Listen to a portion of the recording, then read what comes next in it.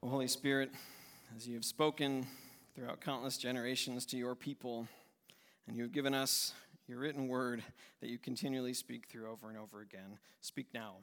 Speak through your words, make them come to life in our hearts and in our church, and continually form us into the image of the one who lived and died and rose for us. In Jesus' name, amen. When my kids were younger, some still do this, if my shoes are by the door and not put away maybe where they're supposed to be, sometimes they'll put their feet into them, and when they're really young, they can just put, entire shoe on and then step right into my shoes with their whole shoes on, and they get a big grin, right? Oh, I put on Dad's shoes, and they're, giant. And they, kind of grin and laugh and smile and clomp around like wearing water skis until they trip or fall over, wearing someone else's shoes.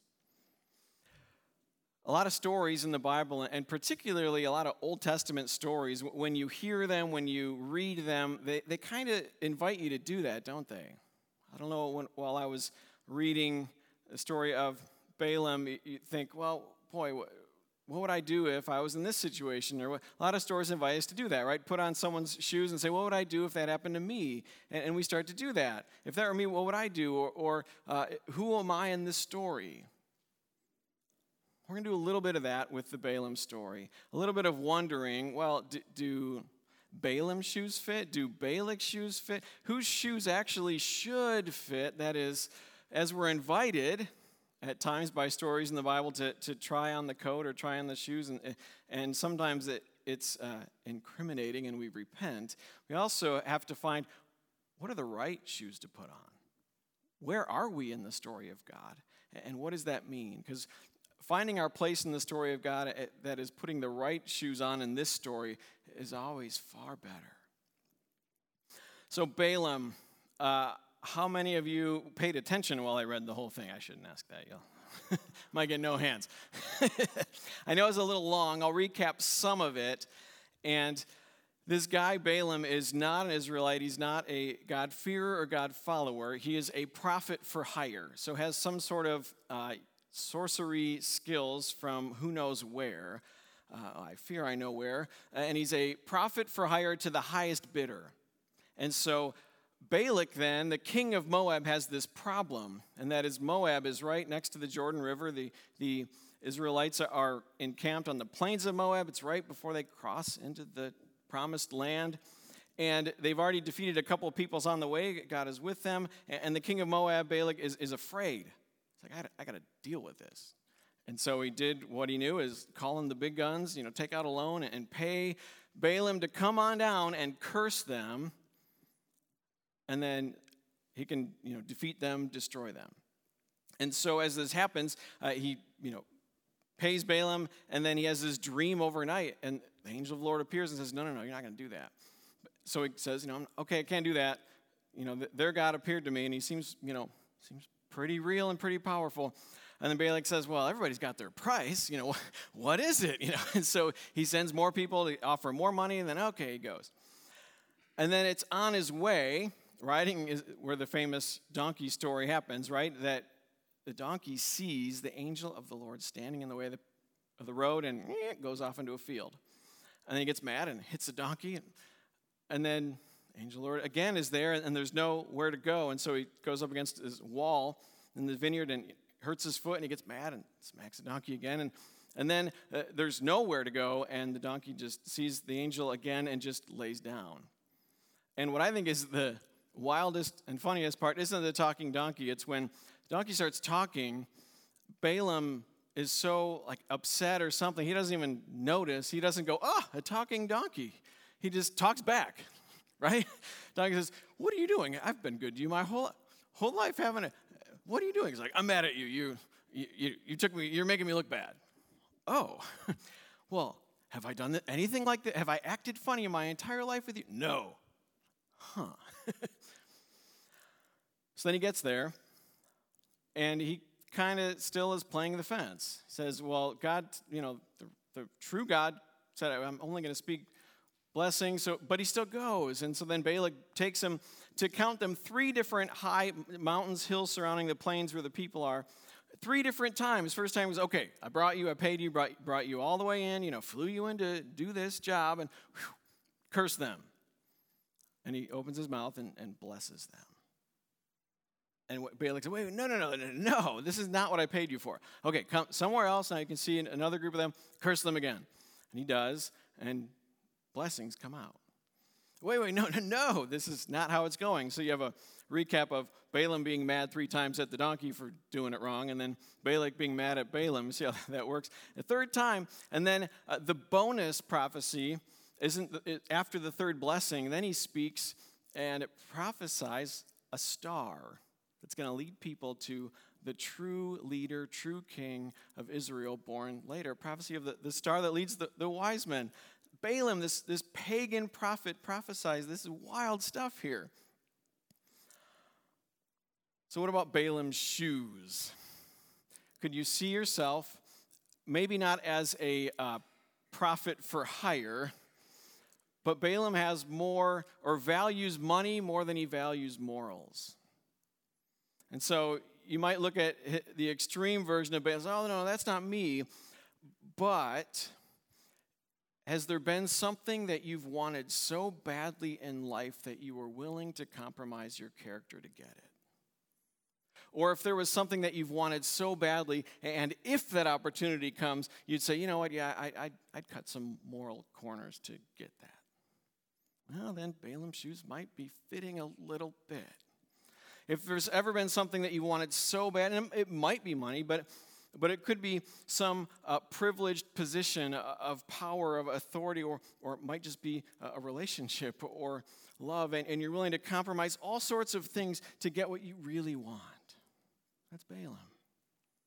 If you are offered what your heart really desires, what people are you willing to trample, what lies might you be willing to tell, or what corners would you be willing to cut to get there? And one lesson I think Balaam teaches us is how blinding sin is. He is so blinded, he doesn't even realize that his donkey's talking, and he starts talking back as if it's a person. Sin is so blinding that if you tell one lie, pretty soon you'll tell 10 and tell 100. Or if you're willing to be dishonest in one place, you're probably going to be dishonest in other places. Or, like Balaam, you think you can have it both ways. You can sort of cheat the system. Like, okay, God appeared to me, so I know I have to say good things. But I'm still going to accept the money. I'm still going to go, and I'll try to, swindle myself through this somehow. And then you wonder, right, Balaam, how dense do you have to be to need a talking donkey and an angel of the Lord appearing to you over 4 times? How much trouble do you really have just to do God's will? Okay, that's Balaam. What about Balak, the king who hired him? If Balaam's shoes uncomfortably might, fit sometimes or not, what about Balak? Balak is the king, the little king, with great fear. And he's willing to do anything to keep his kingdom. Fear can make us do weird things, right? Fear can drive us to strange places and to do strange things that we otherwise might not do. Balak is afraid of Israel. They're large. They've defeated other people, and he needs to curse them and defeat them and get rid of them because they're there, and he's afraid of them. And maybe for us, it's fear of failure will lead you to cheat on all sorts of things. Or a fear of being alone will make you compromise all sorts of things in an ungodly relationship. Or fear of not having enough will make you greedy and hoarding. Or fear of looking old will make you spend money, all sorts of money on looking not old. And if only we committed the same kind of time and money into being godly and wise beyond our years, not just worried about not looking our years.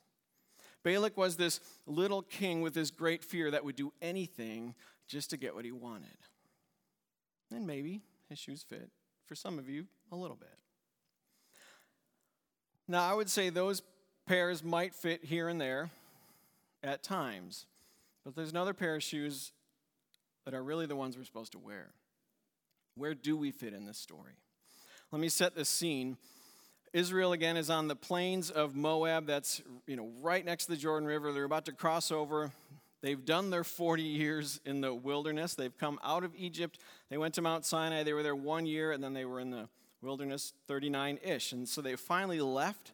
The first generation of people who left Egypt who were woefully unfaithful to God after everything God did to save them, they have died, and the next one is about to go in.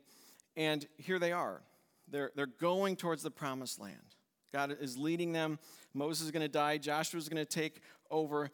And if I think, where am I really in this story? I'm probably one of the Israelites, right? We're God's people today. God's church, God's people. They are God's people then. You and I are probably one of those Israelites that are encamped. And there's probably well over 1 million, 2 million total in the plains. We're one of them. We're one of God's people that God has saved and brought and is leading. So we're probably most like one of the Israelites. Now, here's where it gets a little more uncomfortable. Have God's people done a good job of obeying God, pleasing God, doing God's will, being thankful, trusting? Have they been good at this? No. How many times does God call his people stiff-necked, grumbling? So they grumbled again. They trust for 5 minutes. This is in the book of Numbers, which might be one of the least well-known, except we quote it about every Sunday. The benediction is from the book of Numbers. God says to Aaron, say this to bless my people with these words. God's people have been blessed ever since with those words. But the rest of the book of Numbers is this whole litany of unbelief. It is an analysis of unbelief. It is God's people over and over and over again not trusting God, not seeing the goodness of what God has done, not trusting God's purposes. There's 7 rebellions right in the middle, and they're grumbling against Moses. Even his brother Aaron and sister Miriam are grumbling at him. They just don't and yes, there's consequences. There's always consequences for sin and not trusting God. They just can't seem to just trust God. And it also makes me think, that actually is my worst problem, is not trusting God. I think my worst problem is some other things, but our worst problem is actually unbelief. It's a failure to trust in what God has done and the goodness of God leading you. Okay, so if you and I are Israelites in this story, we're encamped down on the plains of Moab. This story happens up on the hills and further where Balaam lives and comes along with Balak. So I want to ask you, if we are Israelites on the plain, what do we actually know in real time about the story that's happening? If you're an Israelite encamped on the plains of Moab, what do you actually know about the Balaam-Balak story as it happens? Nothing. Yeah, I see some of you shaking your heads. You know nothing. Balaam's from, further north. Balak's the king of Moab. You're, living your life down in the... You know nothing. So to get it straight here, God's people who have been disobedient and grumbling and unfaithful and idolatrous, after God saving them from hundreds of years of slavery in Egypt, feeding them manna and quail in the desert, water from rocks, leading them, they're about to be into the promised land. And this whole time, God's people are undeserving, untrusting whiners. And meanwhile, at the same time, as they're encamped, or were encamped, on the plains of Moab, King Balak is afraid and plotting their destruction of all of God's people down in the valley and paying Balaam to come in and curse, and they have no idea of this whole story that takes like 5 chapters, huge part of the last part of Numbers, what God is doing to protect them. God says, these are my people. I love them. I will save them. I made a promise to Abraham. You heard echoes of it. Whoever blesses you, I will bless. Whoever curses you, I will curse. God made a promise to Abraham to bless the whole world through him. And so God is going to protect his people. So this story has two layers. There's the story kind of above and the story below. And they both go on, but if we're the Israelites in the plain, we're on the below level, and we have no idea what goes on up here in the hills. And that God is fiercely protecting his people, saving them from destruction. And when Balaam and Balak set to curse, God changes it to bring blessing. And when the king tries to destroy, God brings even more blessing and then even prophesies the coming of the ultimate blessing. And you see what great lengths God has gone to protect his people from harm, and they have no idea. The angel sent to Balaam in a dream, the angel of the Lord 3 times on the road, the talking donkey, of course. And then finally, Balaam gets there, and he still opens his mouth, and instead of cursing, he blesses over and over again. What great lengths God has gone to save his chosen people and protect them because he loves them. And meanwhile, God's people are down below in the valley, in the plains, oblivious to everything. And not only are they oblivious, they're grumbling at God, they're grumbling at their leaders, and they're not trusting in God, and they're just being bad.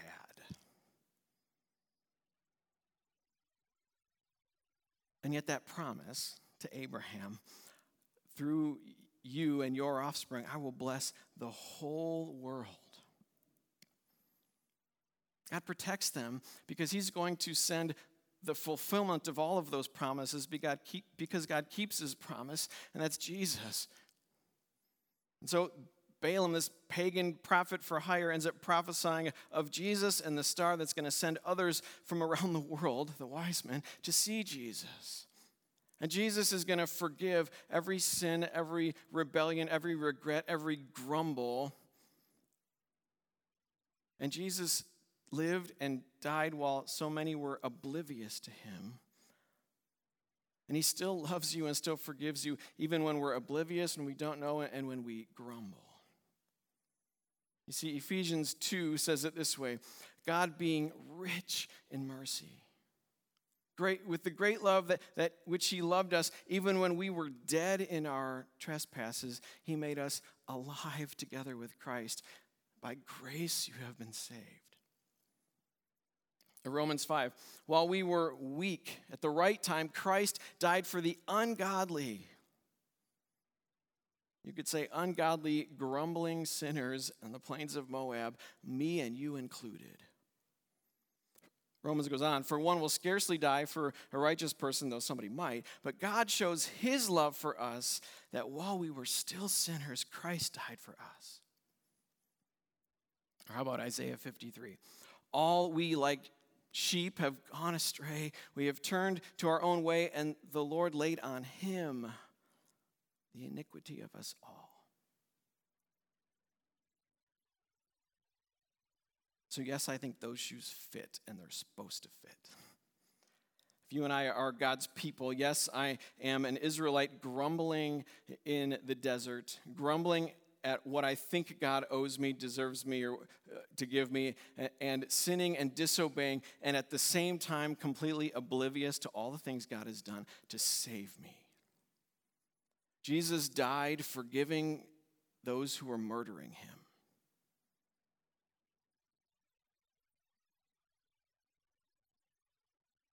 And now when you see that all of this time, even while we were oblivious or angry or grumbling, that's what God's character is like, that he would still protect them. That Jesus would still bleed and die for you and for me. You see the heart of God, which is wholly different than my heart. And my heart only becomes like God's when the Holy Spirit connects me to Jesus and his cross and makes me more like him. But can you, now that you see the two layers going on, can you see your life differently? That if we are down in the valley, maybe grumbling at God, can you see that maybe there are times when you have no idea the great lengths that God is going to up in the hills to protect you, to care for you, and to guide you and guard you? The whole time that they were grumbling, God was out there protecting them in miraculous ways.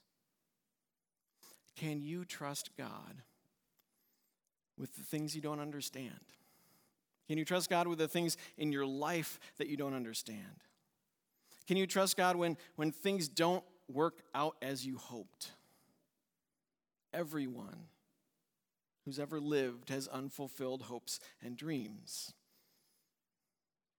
And the best ones will be fulfilled when Christ returns. But can you trust God when things don't work out as you hoped? Can you trust God when the relationship ends? Or when the diagnosis is bad? Or when the letter in the mail isn't what you hoped? Or when someone else gets chosen over you? When things don't go the way you want? You and I actually have no idea what other things God is doing. And the ways God has protected you from evil, or maybe God has sent angels, like he has in this case, to protect you and save you, and other people to guide and to guard you. You and I have no idea. But we do know that God is rich in mercy, and that while we were still sinners, Christ died for us.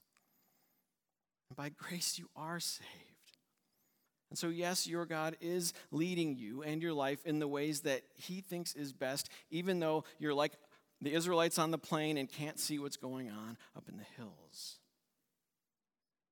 When you don't understand or when you want to grumble, you can trust God.